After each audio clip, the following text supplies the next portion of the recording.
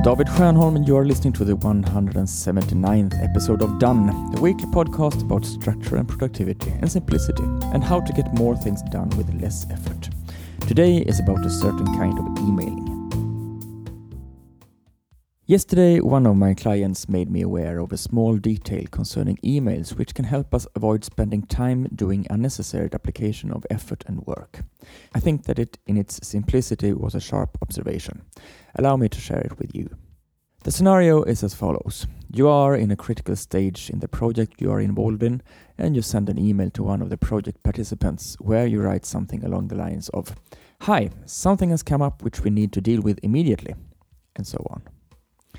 Since it is something the other participants in the project need to be aware of as well, you sent it to all four of them as CC recipients, meaning that they receive a copy of the message. After a few days, you receive a call from your contact at the client's office. She tells you, there have been several people calling us about what happened. Who at your office is actually responsible for solving the problem? It turns out that during the processing of the large amount of emails you send and receive at your company on a daily basis, some of the project participants had not acknowledged that they only had received a copy of the original "Do something about this immediately" message. This resulted in that not only that had the intended fixer of the problem addressed the issue, but so had also two of the other four CC recipients.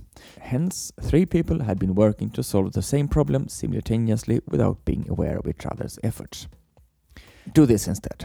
When you are sending emails where one or several recipients are getting copies, that is CC, be extra careful to specify who you are addressing, by for instance referring to this someone by name, hence making it explicitly clear who you are asking to do something.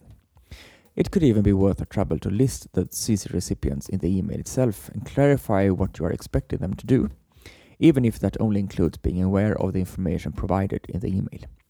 This is useful since if there is something we tend to notice in a body of text full of information, it is our own name.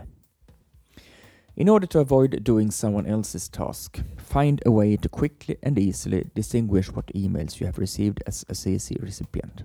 You could, for instance, create a rule that sends CC emails into a particular designated folder, or another rule which highlights the subject line in gray for these emails, or some other more protruding color.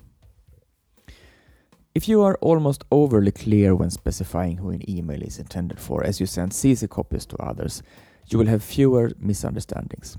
You will end up using your time more efficiently rather than spend it doubling or even tripling the execution of the same tasks. The result is less frustration and you will act more as focused falcons rather than disoriented chickens. How do you utilize the CC function as clearly and efficiently as possible so that it actually fulfills its purpose?